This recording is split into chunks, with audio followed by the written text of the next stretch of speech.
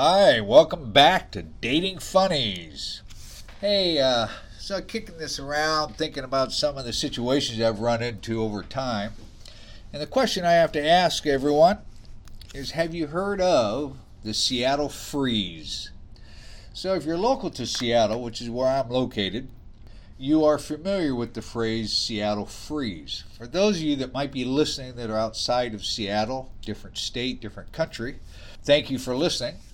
The Seattle Freeze is pretty much summed up as this. People are nice to you, they're cordial to you, but they won't go out of their way to invite you anywhere. So you might be friendly at work, you might run into them at a networking event, but unless it's for business, they're not really all that keen to invite you into their inner circle. And that really plays out into the dating world. Like I mentioned in previous podcasts, people in their 20s and their 60s and 70s, we all have the same challenge, is trying to get people to open up and be willing to go meet people. Now, I'm going to share with you an example of the Seattle Freeze, at least how it's played out for me, has worked in the past and continues to work. Like I mentioned before, I'm on many dating platforms. And it's silly that I have to be in so many, but it all plays out the same. People look at your profiles, you reach out to them, you never hear from them. That's pretty much not Seattle Freeze, but it kind of is in a way because people aren't leaving to go meet. You can't really get to know someone through text messages or emails. You have to actually meet them, see if they laugh at your jokes, see if they roll their eyes when you say something. It's all those little nuances. 95% of all communication is nonverbal. So how do you get that from emailing people? So let me tell you a little bit of a story about the challenges I'm having. And like I said, it's consistent with all age groupings, men or women. So I don't know what the disconnect is. I don't know what the solutions are, but it's very, very frustrating. And I'm to the point where I'm like, you know what? I've had it. I'm done. So I had a friend of mine a few years ago, a retired dentist, got divorced, been on his own for about a year and decided he'd get online and start dating. And so we'd chat. I'd ask him how his experiences were, and I'd share with him my experiences. And he'd say, wow, I'm having the same challenges. I chat with people, then they disappear, which we discussed that, the ghosting thing in a previous podcast. He would eventually get to meet someone, but they're so few and far between, it was so problematic. So his ex-wife had moved out of the area, his kids had grown up and moved out of the area, and he thought, what the heck, I'm divorced. I'm not going to stay here in Seattle. I'm not having any fun. I'm having a hard time meeting somebody. I like to go on dates. So he chose to move down to Southern California. Some other friends of his suggested, go down there. You have fun, nice weather. People like to go out and play in the weather. You'll meet people down there. So he goes down there, and he's down there for like 3 months. I reach out to him, and we get to chatting about the normal stuff. And then I ask him, so how's it going down there on online dating? He says, oh my gosh, I could have a date a night. People here want to go out and meet. They want to have coffee. They want to have a drink. They want to meet people. He says, I'm busy. I go on a minimum of 3 to 4 dates a week just to meet people. And they're not really dates, they're just meetings. And then from there, I've met a couple of people, and some of them turned out to be great friends that we weren't interested in one another, and others I've started dating. And he's like, God, it's such a refreshing way to approach dating. It was like fun, going out and meeting people and listening to their stories and creating new friendships. And so then he says it's so different from Seattle. He just couldn't believe that there was that night and day. So good for him. Now for me, I'm still sitting up here in Seattle trying to meet and date people. Like I said, I'm on 5 or 6 dating sites. So I have some friends of mine who live down in the Dallas area. Come on down and visit with us. Come spend a week with us. Okay, so I go down there and I'm hanging out with them. They got a nice big house. And they're both quizzing me. Well, how, are you dating anyone? Well, no, I'm trying. Oh, you're not trying hard enough. Yes, I am. I'm on all these dating sites. Oh, it must be something you're saying or something you say in your profile. Well, look, here, let me show you my profile. So I went and showed them all the different platforms online, the swipe left, swipe right. Like, wow, God, your pictures are good. Everything you say is good. They go, well, look, why don't you put that you're in Dallas and see what happens? I thought, well, that's a novel idea. So I went and changed my location to Dallas. I'm in the Dallas area and all my dating sites. That week I was there, my phone blew up. I had emails, text messages. I had all these people swiping right. They wanted to meet me. I had 15, 16 people wanted to meet me. Of course, I emailed and communicated back to them, hey, I'm actually live in Seattle. I'm visiting friends here. If you're interested in meeting, I'd be happy to buy you a cup of coffee or a drink. And who knows what will happen.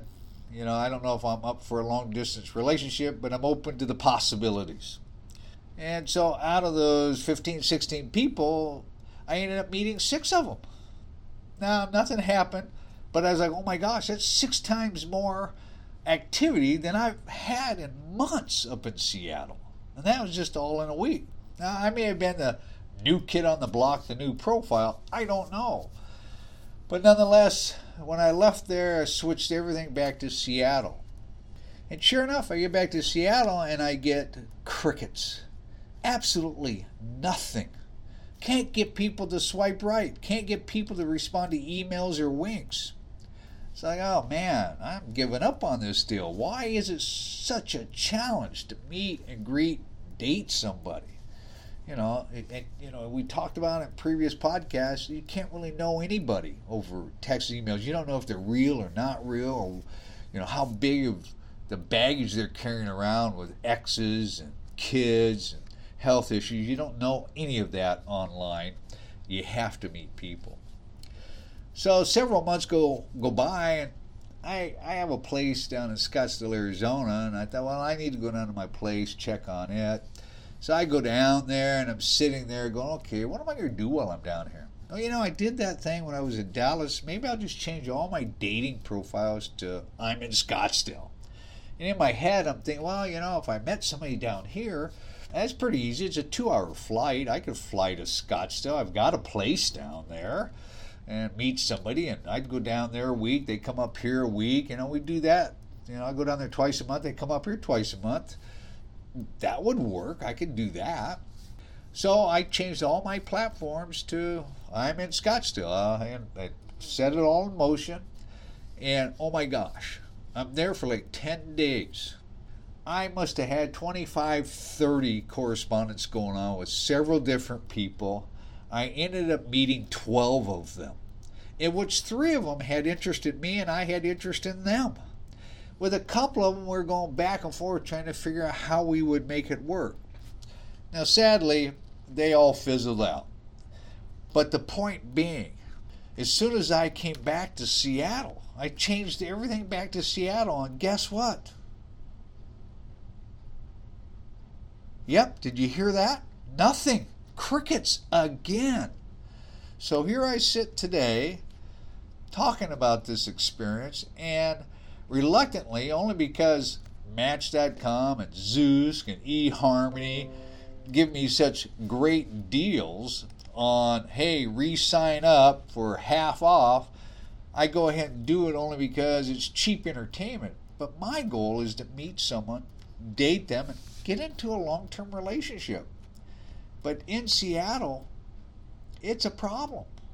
It is the Seattle freeze. People are predisposed to whatever they're doing in this town as opposed to in other towns.